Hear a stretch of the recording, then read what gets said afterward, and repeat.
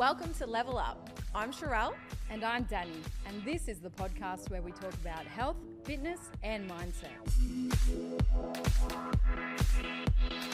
Advice for online coaches, a big episode ahead. Yeah, well, obviously Danny and I are online coaches in the space, and we have been for quite some time now, and we've seen a lot of the good and a lot of the not so good, both from like a business and a client and like a personal level. So today we really want to be able to give you guys some practical advice, but then just also have a little bit of a chat about some of the things that we've seen in the industry. Online coaching has definitely grown over the past few years. And I would say right now it is booming. It seems to be the popular thing, very trendy. A lot of people, they show off that they're an online coach. It's portrayed to be quite a sexy job. Yep. And then you and I have been doing this for a long time now. And we sort of realised, hang on a minute, it's not all the glitz and glam, and it's not all about having your laptop on the beach and or being in Europe and being on your laptop with your clients. It's not like that. So, why do you think that it has become so popular and trendy and all of that? Definitely COVID. I mean, I feel like for a lot of people, that's what pushed them into the online space, especially with the fitness industry. And when we talk about like online coaching, we're obviously in the fitness industry or the health and fitness industry, but there's lots of different types of online coaching, right? Like you can get coaching online for anything. Like I'm sure you can get it for like cooking, and you can get it for mindset, and you can get it for like anything, accountability, just performance. So online coaching is not just reserved for training and nutrition. It's like anything, you can do it online. So I feel like the world really had to adapt when COVID happened because, people couldn't practice in person. So a lot of people did go online. And then, as you were saying, the laptop lifestyle and like, why does everyone go to Bali? Like, it's so cliche.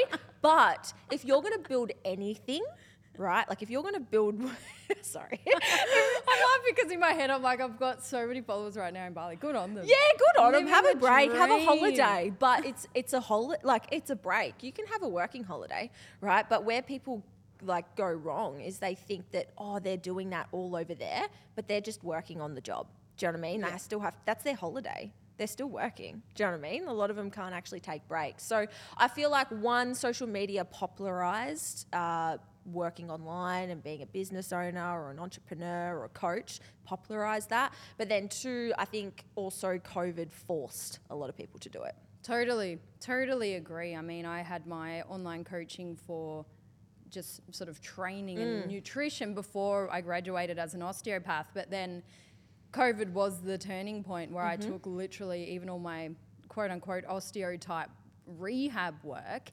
I just quit all hands on.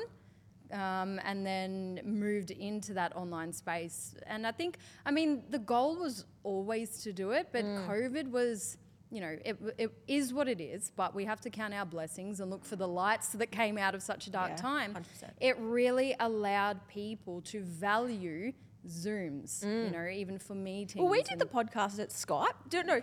Zoom. We questioned whether we were going to continue the podcast because we were like, how can we podcast? Because we used to record with our lapel on a couch in my apartment. And I think COVID just forced a lot of people in lots of different industries to go online, right? Yes. And to move online and use technology. Yeah, it was a blessing because, you and I always had the quality product to offer, but people always thought, I'll just see someone face to face. I'll just pop down to the local whatever for this service. But it was so great for us, the service providers, to then be able to really step up and show what we're capable of and to be able to reach people all over the world. Yeah. So that was a massive turning point, for our careers as well. But again, there's the positives and the negatives. So that's what we're going to share today. It's not all the glitz and glam. You and I do that so well. We just have the real talk about real scenarios, and that's what we're going to share today. Yeah. And unfortunately, when everyone is forced to do something, you're going to get people enter a market for the wrong reason. And we see that all the time where people want to go into online coaching or have an online business or an e-commerce business because they want the lifestyle rather than the job. And like I've been a client of coaches that wanted that, and I feel like we've said this before, but you've got to earn the right to go online. And I feel like you have to do the reps in person first. No, you don't have to work on a gym floor for like 5 years and, you know, do 500 hours or whatever, but you have to like earn the right to be able to handle an online environment. And I say this from, I guess, experience building an online business, but then also knowing how hard it is in comparison to doing stuff in person. And I just even mean working in person. Like when I worked in person, even just as a nurse, you learn things in person, like communication wise and just working with people and dealing with people and managing people that you won't get in an online environment. And I feel like everyone, regardless of what you are doing, needs some ground level experience of just working in a job like not in an online environment to be able to learn those fundamental skills, because you just don't get that in an online environment. And that's where I feel like a lot of people go wrong, is they jump in too soon because they think it's better, but they don't have the foundational skills there with communication and just managing people to understand it. You're very right, particularly when it comes to healthcare. You know, we need those different levels of communication with our clients and to be able to express what we want from them. So let's just say, you know, with what we do, we have had that groundwork to not only see how someone moves, because you're viewing their technique on a screen, certain angles. You can't just walk around and say, you know, put your knees out and touch them. It's all verbal. So it's and it's in hindsight too, right? Like it's after. It's like, it's not in real time. So like you can't even, you actually got to be good at giving advice after and like, how are they going to remember it? You know, that's your job to make sure they remember it. Do you have systems? Do you have technology in place to make sure that that can happen? Totally. So not only do you need those skills to be able to actually correct or give the advice, but then you have to communicate it in a way that lands with them, because, you know, when you were a midwife and when I was working in the gyms and even in cafes, you just learn how to talk to all kinds of people. And it's really important to be able to carry those skills into the online space, because people can misread it. You might miss out like that meme, let's eat grandma. But then it's like, if they put a comment, let's eat, grandma. Two totally different sentences, you know? Yep. And there's only so many smiley faces and emojis you can use to try and get your message across. I feel like communication is the biggest skill that you need when an online coach, whether you show up for your clients, but also setting the boundaries, because the messages will come in 24/7. And there's some days at the start when I started with online, I would miss just clocking on, clocking off. Yeah. You know, instead of having just all the notifications 24/7. Yeah, absolutely. Digital communication is like, I love learning about that as a topic, digital communication, because as you said, it influences so much of what we say, you know, and what we say or what people think we say accounts for like 80% of the message that's portrayed to the other person. So it's actually more about how you say it.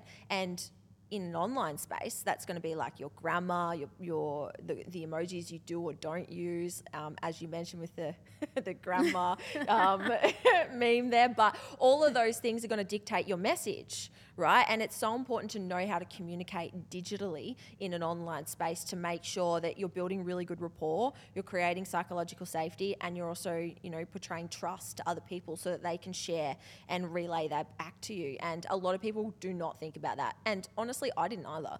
When I was getting into an online space, I didn't think, the first thing wasn't like, oh, well, how am I going to communicate digitally? It was like, oh, well, I better put my training programs on here. And like, I was so fixated on the what, being nutrition and training and education. I was so dictated on the what rather than the how. Like, how am I going to do this? Because I think in an online world as well, there's so many people that just cut, copy, paste, template everything. They do all that sort of stuff, but you need to know how to actually deliver your message. And that's something I see even in social media, right? Communication is so important, how you portray something. And yeah, a lot of people miss the mark on that.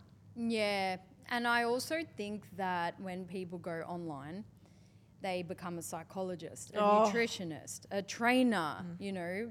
They try and do everything and be everything for everyone, particularly now. And I still talk to a lot of like even our staff or just some trainers who want to step into that space, and they have such high pressure on themselves, but to the point where it's not good. Because having a little bit of pressure on yourself is good because, you know, it keeps your standards high and it keeps you hungry to strive for more. However, because it seems in our space that everyone is an online coach now, people think that they need to go above and beyond and have all the bells and whistles and the fanciest like programming and all of this stuff, where no, actually, because you need to find out what separates you amongst all of that noise. And, you know, you and I always talk about just find something that you're really good at and keep fine tuning that skill. You know, stay in your lane, of course, based on what you're qualified to do, but don't be everything for everyone.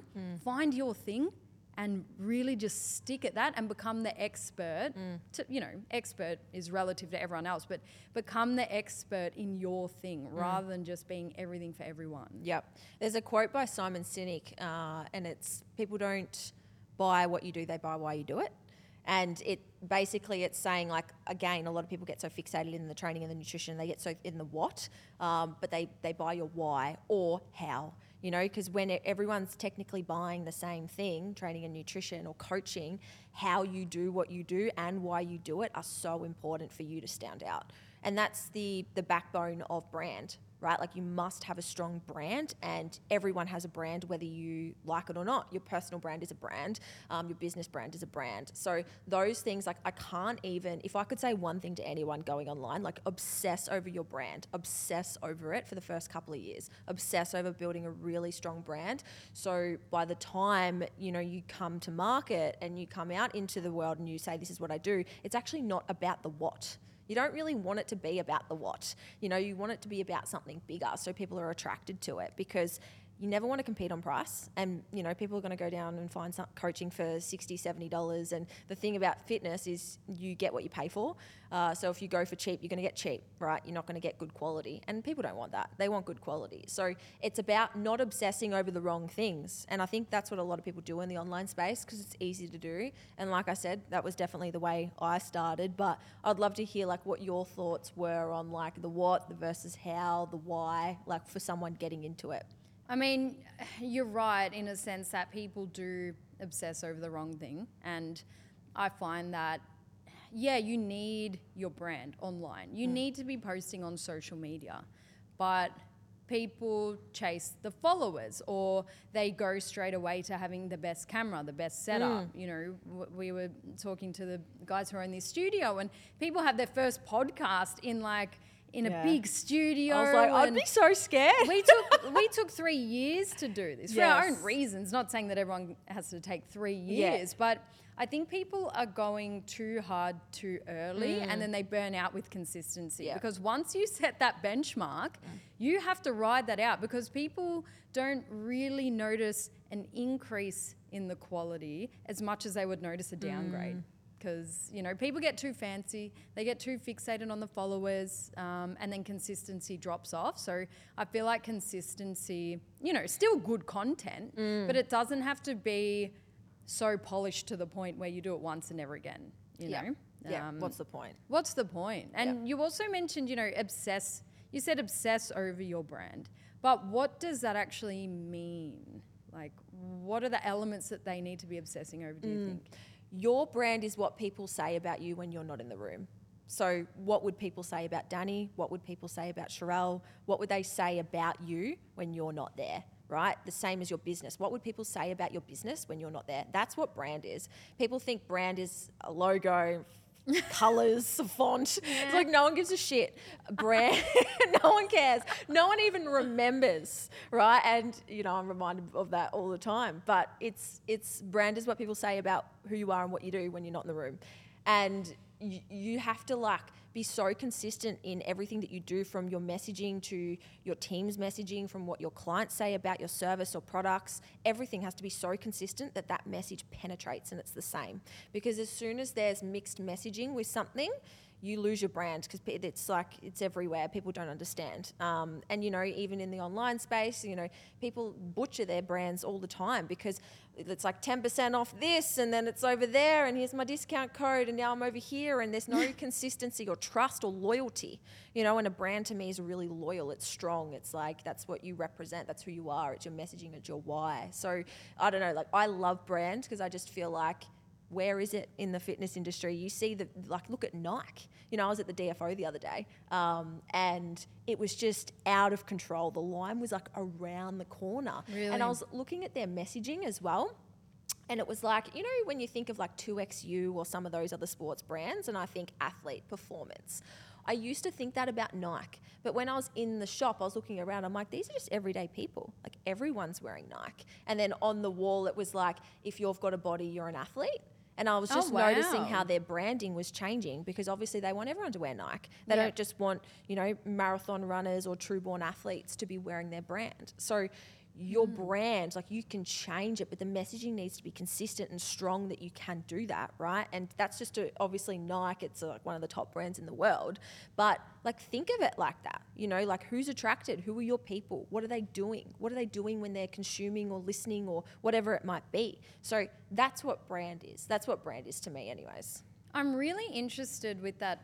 You say Nike, I say Nike. Now I don't know what's actually right. I'll keep saying Nike or Nike. Yeah. I wonder if they're expanding their niche or if their niche got confused, because that's really interesting, because we were just talking about, you know, find your thing. But I feel like that's the opposite effect. And obviously we're heading into a world that's more inclusive and blah, blah, blah. I understand all of that. However, I find that quite interesting. Did they sit down when they first created the brand perhaps and say, we only want, you know, people who play sport at a high level? Or did they sort of say, no, I want to cater for everyone, but then the messaging got lost? Because what was it? If you've got a body, you're an athlete. So I feel like they're just trying to say basically anyone can wear our stuff. Yep. I think it's smart marketing. Yeah. Because I think all good brands start niched. All good brands start niched and then they expand. They expand the way they do it. And like, yes, when you're small, you should stay quite niched and own your niche and then, you know, broaden your niche and be able to expand outwards a little bit. And this is even like a good example for like even online coaches. It's like start really niche and hone in on what you do really well and then broaden that a little bit and a little bit more. And, you know, obviously you're going to keep your niche pretty relative, but for them, I just think it's a smart marketing move because look at the percentage of people that are athletes. Look at the percentage of people that are competitors in anything, right? Look at the percentage of people wearing activewear these days and even how that's changed, right? Like 10 years ago, you probably wouldn't have worn your Nike tights out for brunch, but you do these days. And that's just the way lifestyles sort of changed, that everyone's wearing activewear everywhere. So I just think it's smart marketing and I think as well, like people probably started to do that with the brand anyways, and then they sort of cottoned on to probably the opportunity and therefore they expanded it. And I just noticed it in the store because I was like,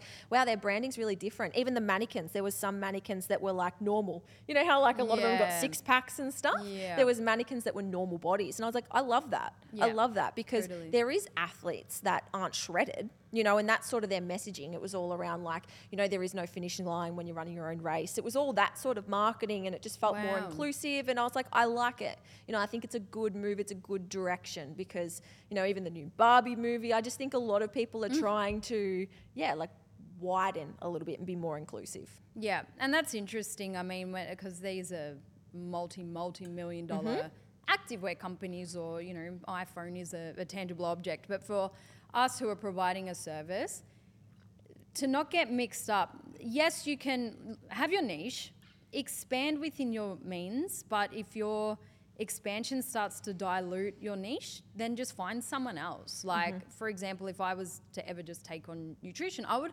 actually work with a dietitian. Rather than me going back and doing that, then that'll distract me. So don't feel like just because all these companies are expanding, you know, that might mean hiring out. But I also wanted to make a point that, and I love when you said, you know, your brand is what people say when you're not in the room. Your brand isn't just you when you're on camera or if you're with a client. It is you when you're ordering a coffee or how you talk to the waiter. Because and I can't remember if I've told this story in here, but I'll tell it again. Once Paul and I were in the car just driving around, and there was someone in his work ute who was just speeding and cut us off and was driving in so... his work, in their work ute, yeah. Oh, sorry. I was like, Paul has a work ute? No, Paul doesn't have a work ute. Yeah, sorry. There was a person in their own work vehicle with their branding all over it, cutting us off. And we were just driving normal, but he obviously was in a mood and just wanted to get somewhere, driving very dangerously. First thing Paul did, went on his website, left a bad review. Yep. This person is the worst carpenter I've ever dealt with. Literally just made up this whole thing because he was wearing all of his logos, his uniform, and was acting poorly. So that is your brand on the road. In every scenario that you're in, it is your brand. Yep, absolutely, absolutely. And I feel like product and service, it's still all brand as well, but especially for what we're talking about, if you've got a service and it's interactive, if you want to be good at that and known for that and build culture and brand, you have to be specific with who you're working with, right? Because even when we take on new clients, I can't help everyone. I'm not a jack of all trades. I can't help everyone. What we do is reserved for, a specific type of person that wants a specific type of thing. Do you know what I mean? We get people come to us that are probably more suited for in person. You know, or maybe they need something else, or maybe they, we don't write out meal plans. So maybe they need something like that, So that's what it is when you're an online coach. You're really trying to find your people, and you're really trying to be specific with what you do rather than taking on everyone for anything.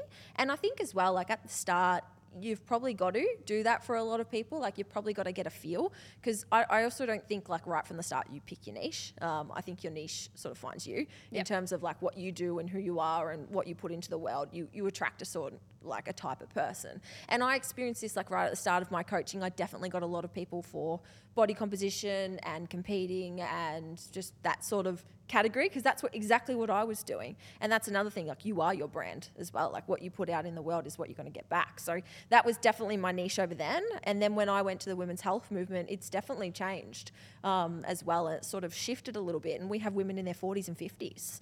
And I remember at the start I was like, oh, that's old. Can I help them?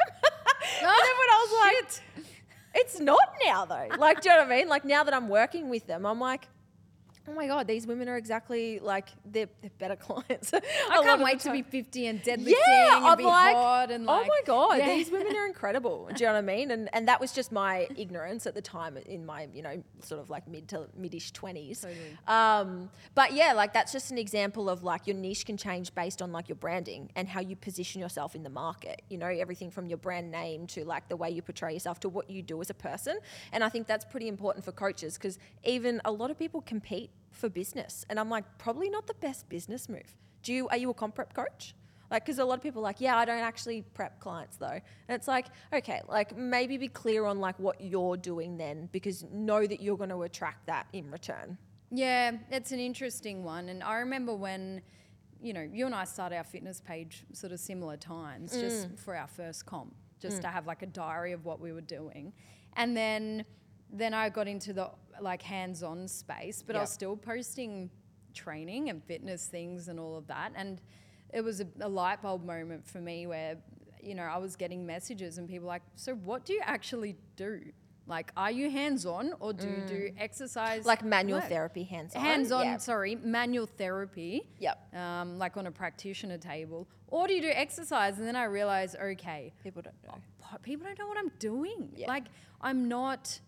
Because it wasn't my passion at the end of the day. I didn't want to post, and this is no shade on anyone who does this, because I freaking love manual therapy and all of that, but I just didn't want to post myself doing the manual treatment. So that sort of allowed me, as you said, your niche kind of finds you. I sort of worked out, hang on, why is this something that I'm not putting out there? Why am I really just drawn to posting my training and talk about exercise rehab and all of that? And then I realized, and then with the help of lockdown, sort of closed that chapter and just continued on the way. So for people starting, yes, hone in on what you're good at, but allow it to sort of take you on the journey. And there are little clues based on how you're feeling and what you want to put out there and what people come to you for as well that will really guide you. It's not about having your shit together from day one. Yep. You just have to start. Yep. You know? Yeah, figure it out along the way. Figure it out. One thing I see a lot though that I feel like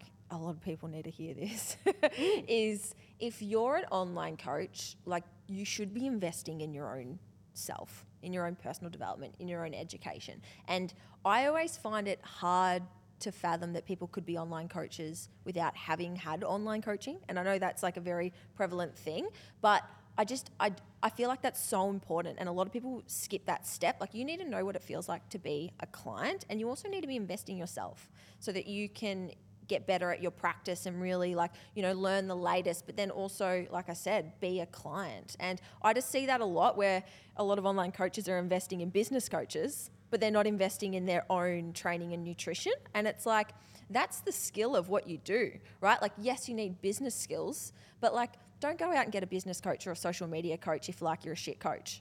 You know, invest in yourself.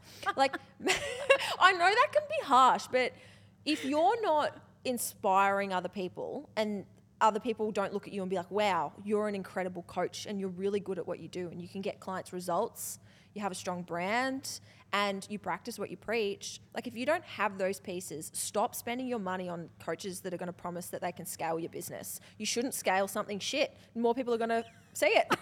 Like, that's the reality, right? Because I see a lot of people and they're like uploading their training and all of that. And I'm like, damn, like, you need some in-person help. You know, as like an online coach, you know, you need to work on your technique. Or like, you know, your programming, that doesn't make sense. Do you know what I mean? So I feel like, again, it's foundational steps that people just jump into the online space. And I'm like, you skipped A, B, C, D, E, and then went straight to F and went into the online space. And you're wondering why you're not retaining your clients. You're not getting clients results and you're not attracting new people. You know, and that's I know that can be hard for people to hear, but it's like, if you're not retaining your clients, you're not getting new ones, you're not attracting them. Like, it's probably the way in which you're doing something. It's got nothing to do with your business model, you know? And that's just a very common thing, because if you were on a gym floor, you'd get told that straight away, right? Someone around you would see it and probably correct you. But in online space and in business, no one's going to do that. People are just going to leave without telling you why. Because half the time, you can be a quote-unquote online coach and you haven't even done your Cert 3 or 4. Yep. You could walk off the street right now. But you don't even learn anything in that anyways. Do you know what I mean? Like, yes, you need legal reasons, but like, you can get that out of a cereal box these days. Yeah, I got mine out of Cocoa Bombs.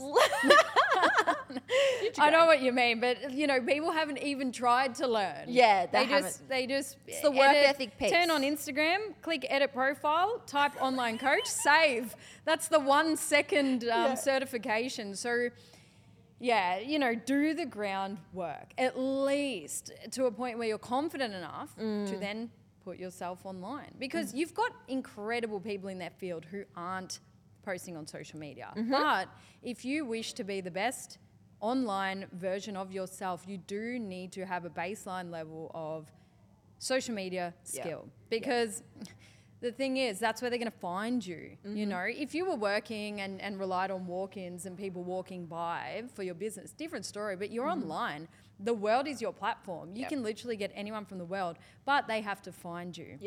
The mistake that I see, people just become content creators and they actually forget about their business. You know, because being a content creator and being a coach or a health professional are two different jobs. You know, we didn't go to uni to learn Instagram or TikTok or how to work a camera or a micro, how to set up your Rode mics. We learned our skills.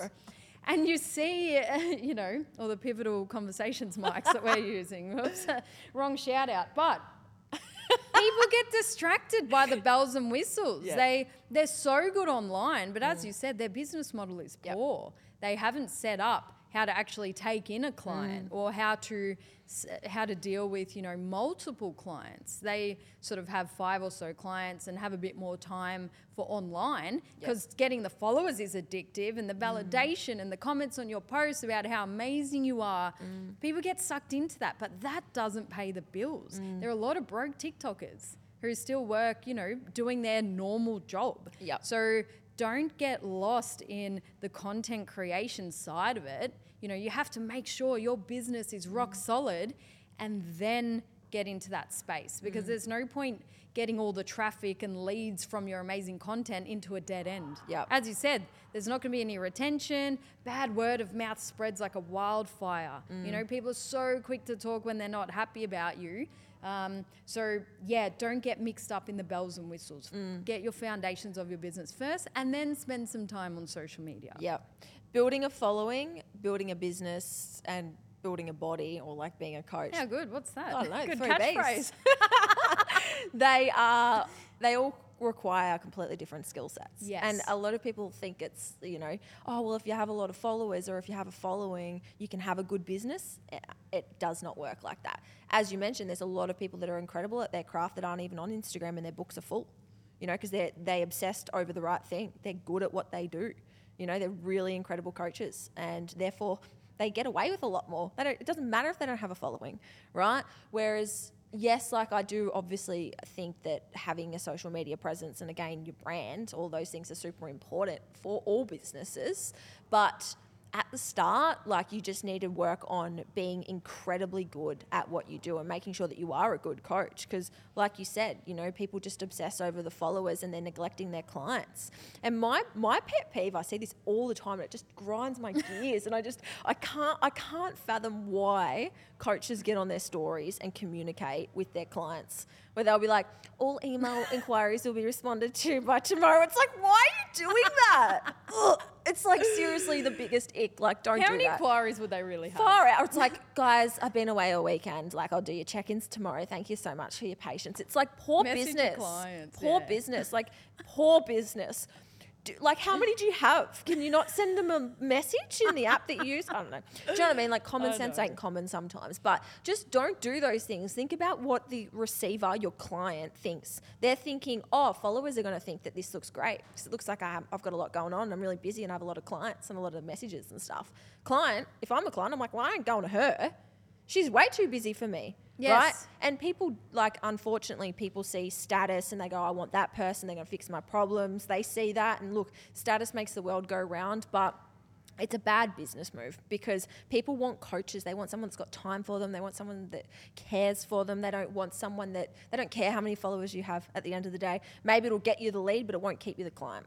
Yeah, if I hear someone's working with thousands and thousands of people at a time, you know, it's great that they've been able to transform that many lives and blah, blah, blah, whatever marketing. Puts me But off. I'm like, my ultimate goal would be to work one-on-one with someone, to be honest. Like, it might sound, you might think it sounds good from your end, but as a client, they just want a great service and they want your time. That's what they're paying for. But then you also get the whole other extreme of the pendulum. You know, you obviously get coaches who neglect their clients because they're too busy dancing around on social media. But then it's the whole other way where they become like, you know, so close with their clients that all boundaries are removed. Particularly that first client. We all remember our first client, and you just move mountains for them. But then I learned very quickly that that is not good, because when you take on your first client, you have to pretend that you've got, you know, 20, 30, 40 clients and give them the same treatment, because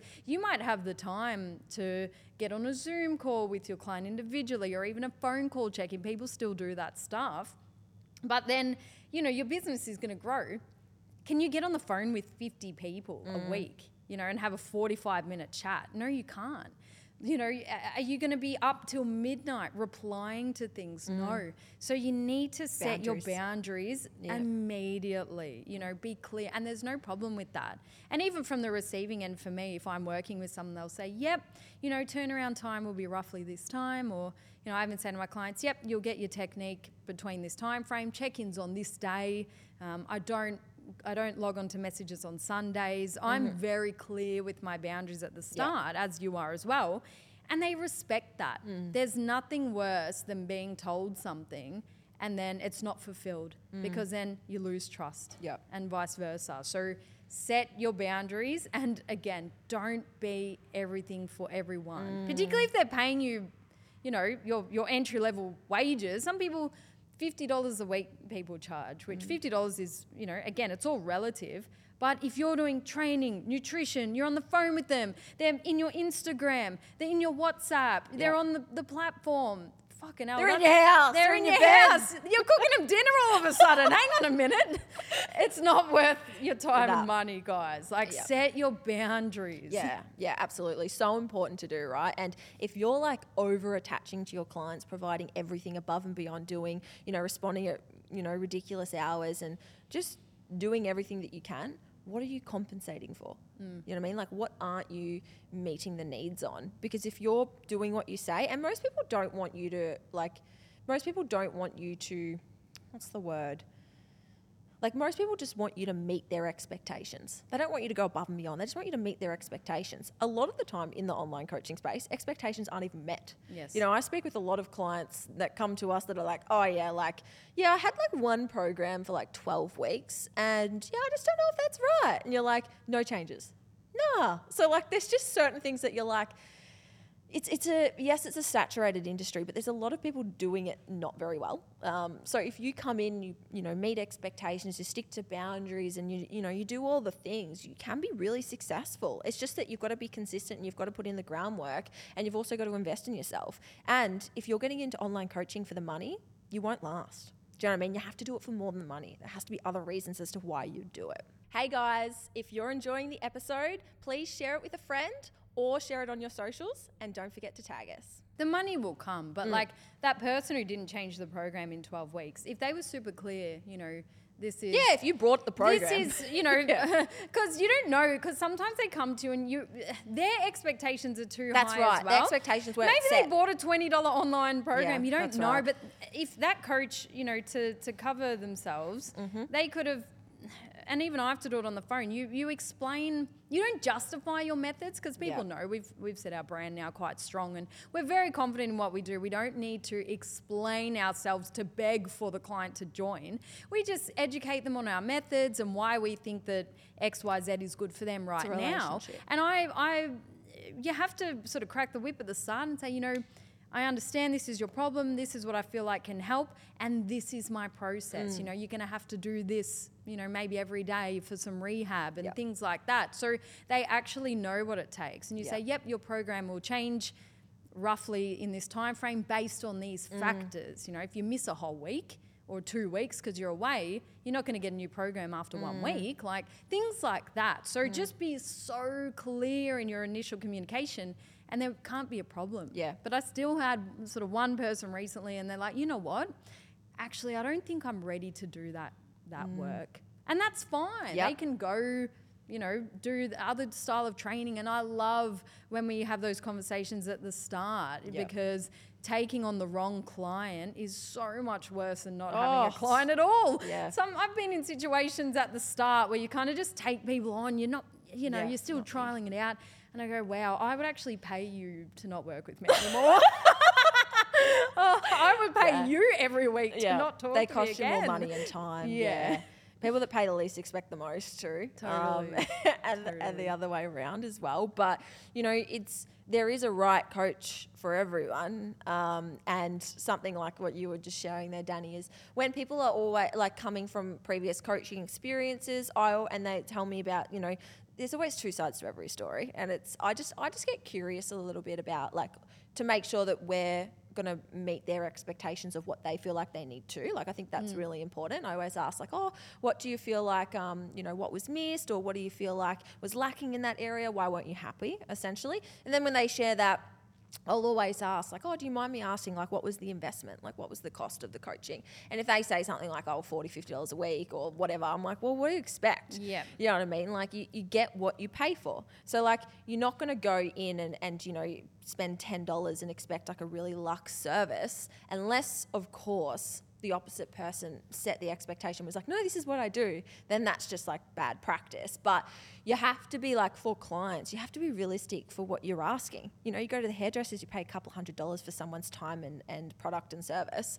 Like, it's not going to be any different just because it's online. You know, you're paying for an outcome.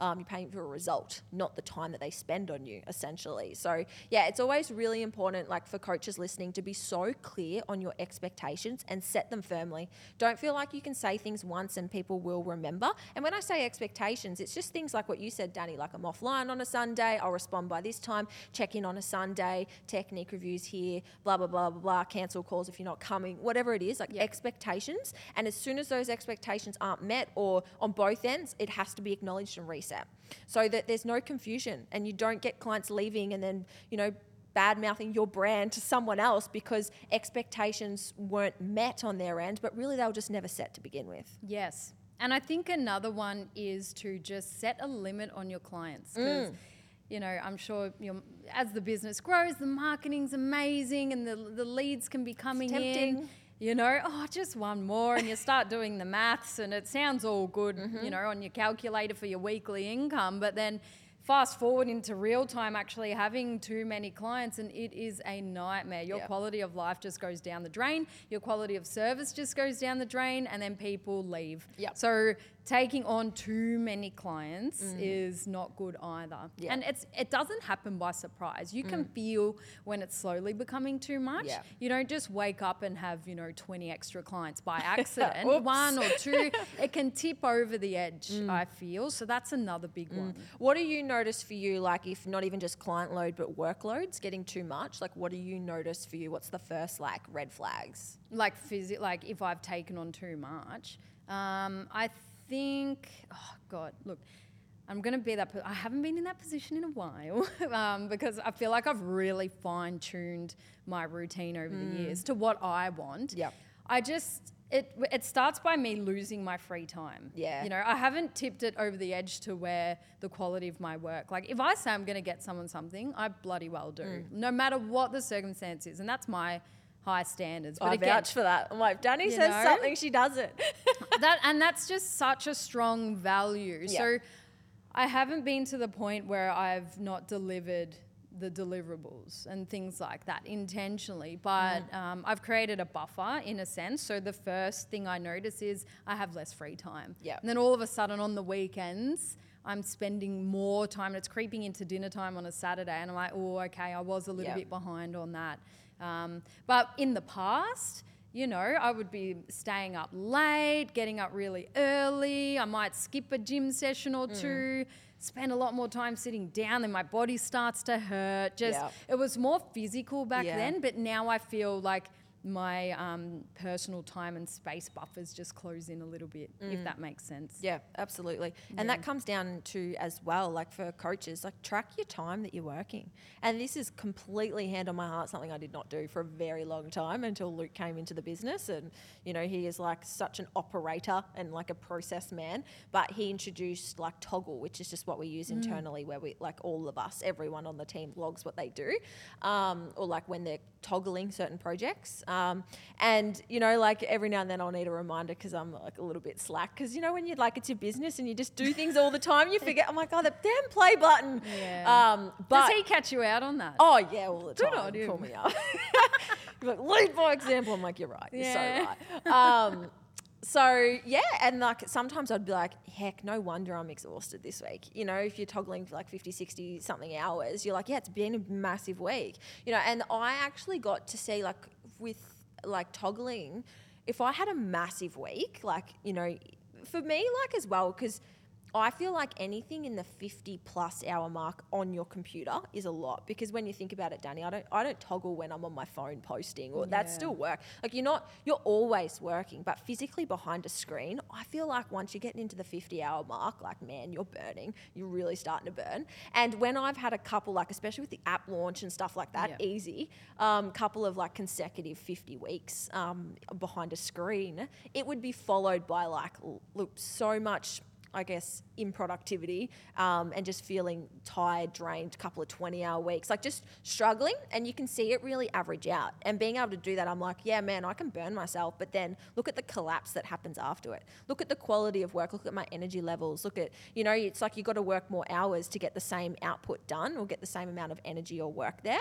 So I feel like being able to really audit what you do best and how much you can work and how much you can function, to see trends, to make sure that you can set strong boundaries and be really clear with those things. And yes, know that you can burn the candle at both ends when it comes to it, because we all have to. That's just part of it. You've got to learn to grind when the time comes. Totally. But you also have to learn to rest, and you have to invest in rest, and you have to pull back and make sure that you can fill up your cup, because it's not about the amount of hours that you do. It's about the amount of work or the amount of productivity that you can do with that hours, rather than just being busy all the time. And that very much is the reality. And, you know, you went from being a midwife to working online. I went from hands-on manual therapy or being on the gym floor to going online. And then all of a sudden, I noticed that, you know, you become less active. You do less steps in a day. Your training suffers.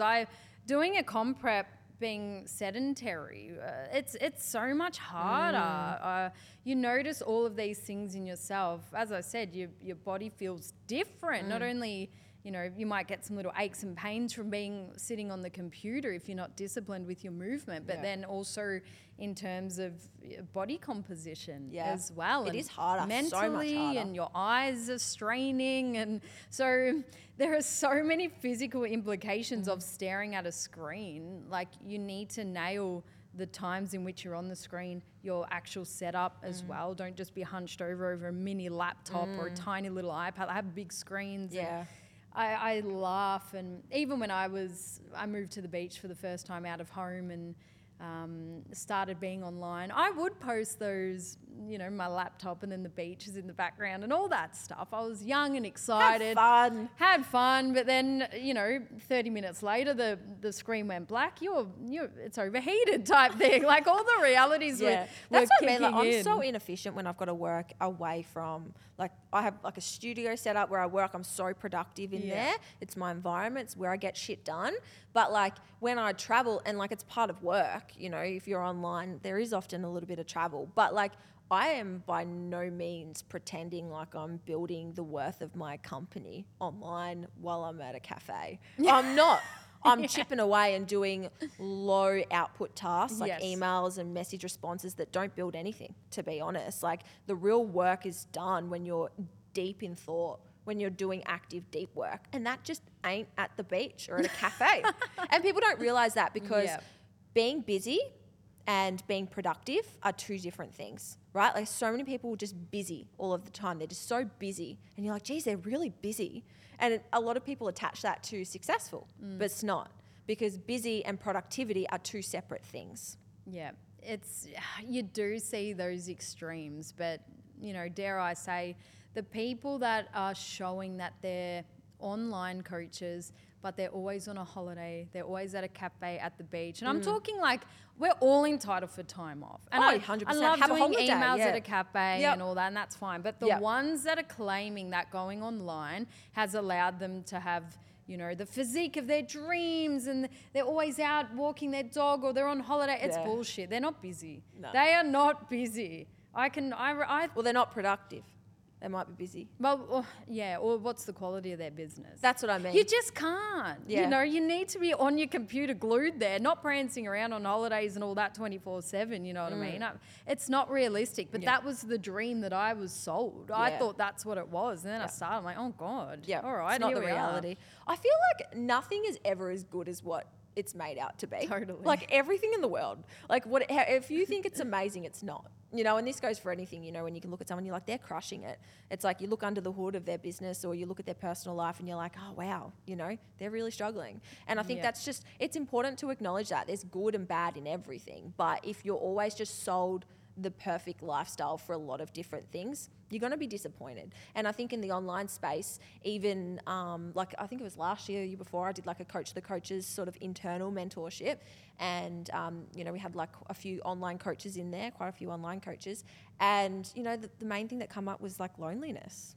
Yep. It's like, if you're in a business on your own, it's really lonely. You're online, you know, you're no one to talk to. Even online coaching, it's like, you're not just really communicating with your clients all the time, you're usually doing the work behind the scenes. And I would really struggle if I just had my own thing all on my own. Like, I get so much satisfaction out of having a team, being able to work with my partner, like even just like creating content with Becky. Like, I love collaboration, podcasts with you. I'm like, now that I think about it, I do everything in collaboration because I just feel like that's a big part of me. It's just being able, like, what's the point of climbing the mountain if you're just there on your own and just celebrating? Like, it's so much better when you can celebrate and have wins with other people rather than doing it in silence. And I feel like that's really what online coaching is at the start. It's lonely. You're just doing it on your own. You have connection with clients, but you just have to be mindful of those things that no one talks about. Nothing beats going back to our primal instincts of eye contact, human touch, energy. Love a good hug. Love a good hug. I know, like, we weren't made to be staring at a screen pretending to talk to people, you know. I mean, it's fantastic. And yes, we can connect with people all over the world, but from a physiological standpoint, you can have hundreds and even thousands of clients but still feel lonely just because it doesn't fulfill the needs that us as humans have. Even followers, right? Like, they're not, like, I try to be like, yeah, they're real people. But, like, until I'm having a conversation with you, it is hard to attach it from just being a number. Well, you could fill the MCG with your followers. Imagine just, you know, showing them a story that you did in the gym, like hundreds of thousands of people. Imagine actually. Try not to think about it. Yeah, that's what I mean. But you don't think like that. No, you and don't. Even if you did, doing it still doesn't feel the same as you standing in the middle of the MCG on a microphone. Imagine how different it would feel, right? I feel like that human need of connection is only met by being intimate with those people, like followers. Being intimate with like everyone. The level of intimacy. Like on the couch. Wait, what do you do online? On the couch. Hey, spicy link. But like being here and now with you, right? It fills that void because I can see you, I can hear you, I could come over there and touch you if I wanted to. Do it, baby. But like a follower, there's no level of connection because there's so much distance between that, so it doesn't feel like anything, to be honest. Like, and I don't think that that's bad. I think that's we should know that. We should feel that. We should know that that's not real life. It's not. You still have to get out in the real world and like meet people and be able to communicate and you know, have friends and laugh and be able to feel emotion in real time and not glued to a screen, right? And online coaching in the online space allows us to, you know, it gives us so much friggin' flexibility and scalability and enjoyment, and you can really customize everything exactly how you want to do it. Like, being online is incredible. It has so many perks, but doesn't come without half of the shit too. And I feel like those first 2 to 3 years, if you're really setting up a really strong online coaching business, and I'm still in that, if you're trying to set up a really strong like company or whatever, rather than just doing the things, you're actually trying to like set it all up, there's going to be a couple of years of just true grind of, you know, 50-hour weeks of like lots of screen time, of like boring shit, of like missed training sessions. There's going to be all of that. But as long as you know that like during that setup process, you're going to experience that. And then afterwards, you know, you can pull back a little bit, have a bit more sustainability. Maybe I'm not there. But, you know, you can see that runway. It's not always going to be like that, but you have to know that it will be like that at the start. And I feel like a lot of people don't talk about that. It's like the people showing this second stage, maybe they're at that. Maybe they're chapter 7 and you're chapter 1. So you've got to, you know, be okay with what the reality does look like. Oh, yeah. And we mentioned setting up the expectations and boundaries with your clients as if you already started with 50. Yeah. But set up your like actual systems, your accounting software, or get the accountant. We've spoken about this before, but we've been burned by, you know, having business and not being registered as a company initially. You know, the amount of tax you have to pay as a sole trader is ridiculous if your company grows really quick. So set up all your software, your booking systems. Like, where are you going to, what platform are you going to use to give out your programs or your nutrition and your check-in? Like, get all of that set up and know that, you know, if you're using someone else's company, there's going to be monthly bills, you know, using True Coach when, you know, I'm still on it and you were on it before Sherelle just decided to make her own one, you know, we both did eventually. We're like, hang on a minute, we're giving so much money to these external companies. You know, it all adds up because people think, oh, it's just my computer. I just pay for my electricity bill and all that and that'll cover it. No, there are still overheads as well. So just ask questions. If you're unsure on actually setting it up, just get help from someone and before you choose to scale. make sure that what you're driving people to is rock solid, because it's still a business. You're still going to pay tax, and you're still going to have to set all of that up. So that was definitely, I wouldn't say mistake. I mean, I just didn't think I was going to grow that quick. Like the work ethic was there, but the online space was a little bit more unknown. Yeah. So I had no idea how quickly it was all going to grow, particularly moving from a lot of hands-on work to that I, yes, was kind of taking on people as I was growing, and that's fine. But I think there are a few loose ends that I wish I learnt regarding accounting and having a bookkeeper or someone to just organize all of the things that were coming in and out. So that's what the only thing I would do differently, just get everything really rock solid before I scaled. Yeah. Why do you feel like that was a mistake? Like, what do you wish that you had done differently in that incident?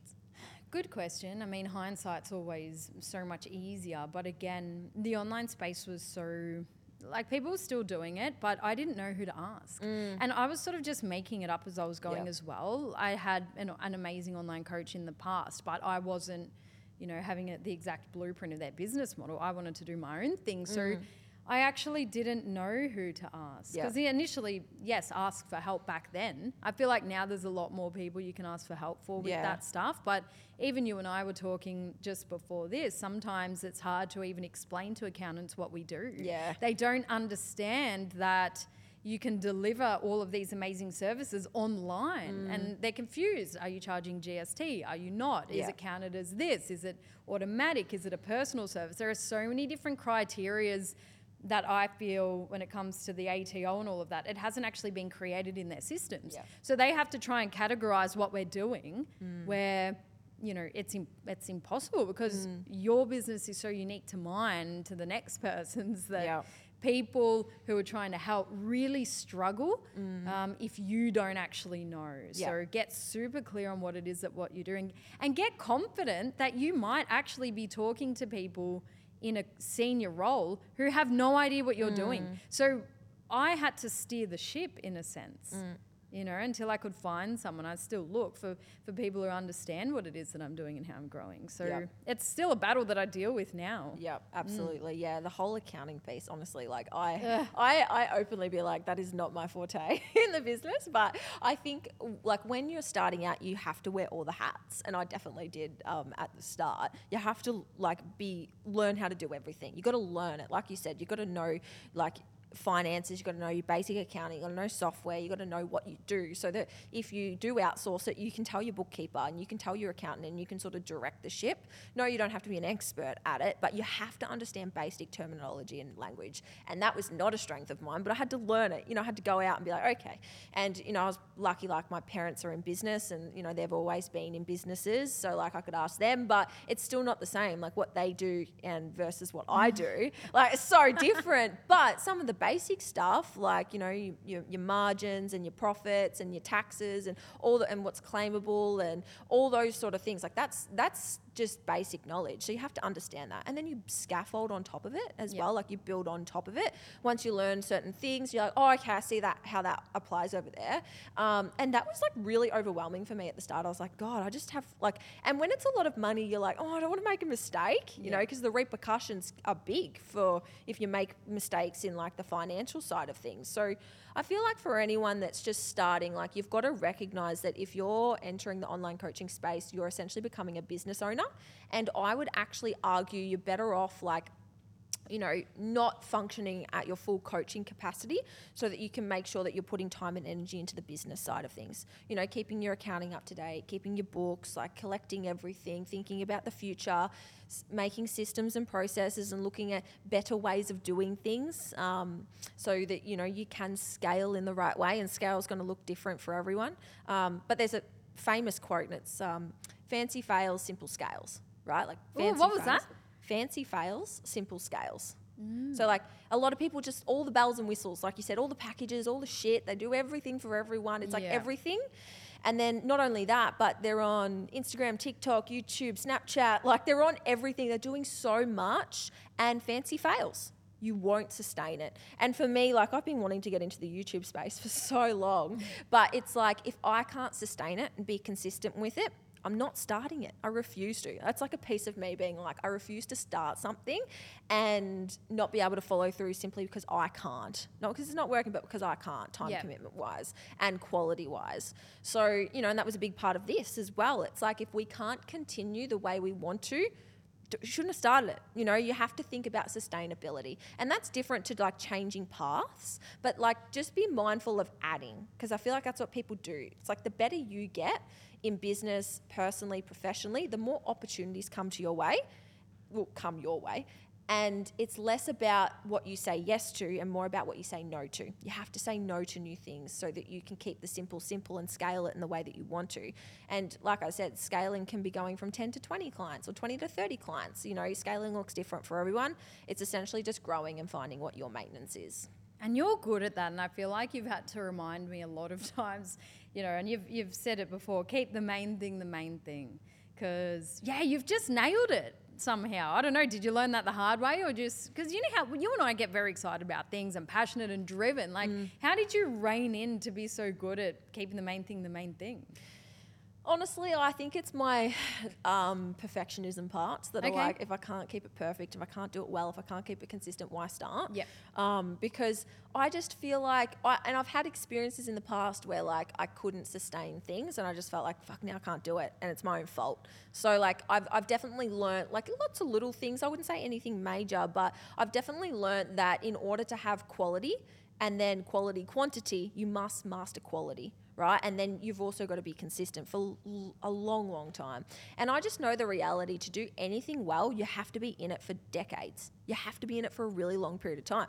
So if I'm like, if I can't be doing this in 5 to 10 years' time, I'm not starting it. I'm just not. There's no point. What's the point? It's just going to rob me of my future success. So I think you have to, whenever you've got like a clear vision and you really want to be successful, you have to be okay with saying no. You know, and I like to, because I'm such a yes person, and Luke's like the no part of my brain that's now sort of like permeated in there. Yeah. But like now I say no and convince myself yes. And if I can convince myself yes, I'm in. Yeah. Right? But I'm like, no. Think about it, come back to it. Do I have time in my week to consistently put the work in? Because at the start, when you start anything, there's like a lot of work at the start for a little gain. It's like setting up the podcast. A lot of work, first episode, you're like, fuck. but then it's all that work. And, you know, the same with like whenever you bring on a new staff member, a lot of work training. No reward at the start. You're paying them to learn, right? A lot of work at the start, little gain. Starting a business, hell of a lot of work. People don't do that. They go here and they wonder why year 3, 4, 5 things are falling apart. Yeah. Or their business is going backwards. They don't have a brand, or no one's staying. They can't keep their clients. Like, you have to be willing to do that in everything. Yeah. So that's why I just like to make sure that, like, realistically, I can just do it. And that's so good. I mean, I think what I've learned over the past 2 years, like my immediate clients, the ones that I work with, only me, not in collaboration, it's always the number one priority. Yeah. So that's always good. But then, you know, we had the gym, the app that we still haven't launched, you know, United Health, all the stuff I'm doing there. I took on a lot, which in theory sounded great. Except my biggest learning curve, I'm never going to say mistake, is allowing buffer room for deadlines to not be met by people, or something random might pop up that you didn't account for. At the gym, for example, we got new neighbours coming in. They thought our deadlift platforms were too loud, so now we have to add that in. Time, money, energy. I just didn't allow things to pop up. And again, it sounds great taking on these things, and we thought, we're going to nail this. Of course, it's going to be hard and challenging, but it has really slowed things down. You know, we're making progress, but it is slower across the board, and it is what it is. It's great. They all go hand in hand. However, if we only just focused on the gym, for example, then that would be done, and we won't feel the effects of how that's affecting the app, and, you know, all of these things. So I'm really feeling the flow-on effects from taking on a lot, but then just not allowing buffer room. That is my big. If someone says, "Yep, this will be ready by this date. Give yourself at least an extra 4 weeks either side just to be, just to see what happens while you're going along your daily business. Like just to at least allow that space, because it's been quite hectic. Yeah. Well, whenever you look at anyone like really successful, like the top, they do one thing really well. Have one brand. They just don't have multiple different things unless they're like, 60, 70 and they're just investors and they don't do anything in those companies. Well, anyways. They have massive teams. Yeah, they have massive teams. They've outsourced because really like when you look at like your leverage, you only have your time. So you have to essentially let other people do all those pieces too. So yeah, I definitely resonate. And I think anyone like, in the online coaching space, and I've experienced this too because I had the coaching and then couldn't meet that demand. So started Train with Sharelle, and that was the start of the app, right? And then this is before the women's health movement, which was sort of like the hub now for them both. But like building both at the same time has been like and that's the reality. Like like you said, progress might be there, but if you've got 3 or 4, 5 different programs going on, you're just never going to refine. We do one type of coaching. It would be so easy for me to go, we do nutrition, training only, mindset only. It'd be so easy for us just to make different packages, but I'm like, no, we nail this type of coaching. We know it works. I know it's premium. I know it's good. I know it's effective. I know the clients love it. And I'm not going to dilute what we do and create other packages and stuff for the sake of what? I'd just rather nail this and then get that right, because it's taken us years. And so many people just release new things all the time. And it's like, you're never going to master your craft. You're never going to be really good. And you're never going to be an industry leader in that thing for that niche. Like if you want people to think of whatever it is you do, or the thing that you offer, and think of you. You want that. And in order to do that, you just have to like really hone in on the product or the service. And like you said, when you've got other distractions, and I've felt this with the app too, right? App coaching. And I've accepted that. I'm like, yep, I'm diversifying in my business. Essentially, I don't regret anything. But it's just taken what, done in a couple of years. I could have done that if I'd focused on one at a time, maybe a bit quicker. But like these are always things in hindsight. And look, quick is not always better either, I will say that. But in hindsight, I just feel like it's always best to put your energy all in one basket so that you're not, like your thoughts aren't scattered elsewhere, because you've only got so much time in the day. Exactly right. But then, you don't know. You can predict and make educated guesses of what's going to happen, but sometimes you just have zero. And no one tells you. No one's there being like, here you go. Oh, you should do it this way. It's always in hindsight. And that's what I notice with a lot of clients who are starting as well. They have the services that they want to offer, but then they might get a client that says, can I pay less if I only do a check-in once a month? Or they try and mold your business model. That's why like my business model for my coaching didn't and hasn't suffered during the other projects like the gym and all that, because I'm so clear on like you. So clear on what we do. Like if someone wants something that's different to what I offer, I say no. Yeah. Because the time and energy and money it would take, or opportunity costs it would take to mold to what they want, it's not worth it. And I don't want to dilute my service and do monthly check-ins instead of weekly just so I can get a little bit of money from that. It's not about the money. It's about, I think weekly check-ins for what I offer is the best. So that's what people need to do too. You will be saying no, as to go back to what you were saying, you'll be saying no a lot of the time, whether it be to an opportunity altogether, or on the micro level, whether it be just making changes within your business, not worth it. Be really clear on everything. Yeah, absolutely. Be clear on what you do. And, something I like to say is like,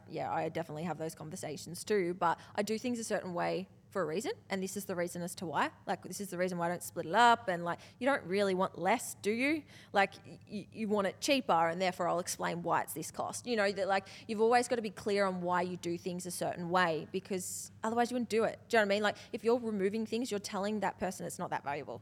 That's in my sense. It's like, we do things this way because I've had a lot of experience. I know this works, and it's the best way to approach it, so that's why we do it. If you don't want it, that's okay.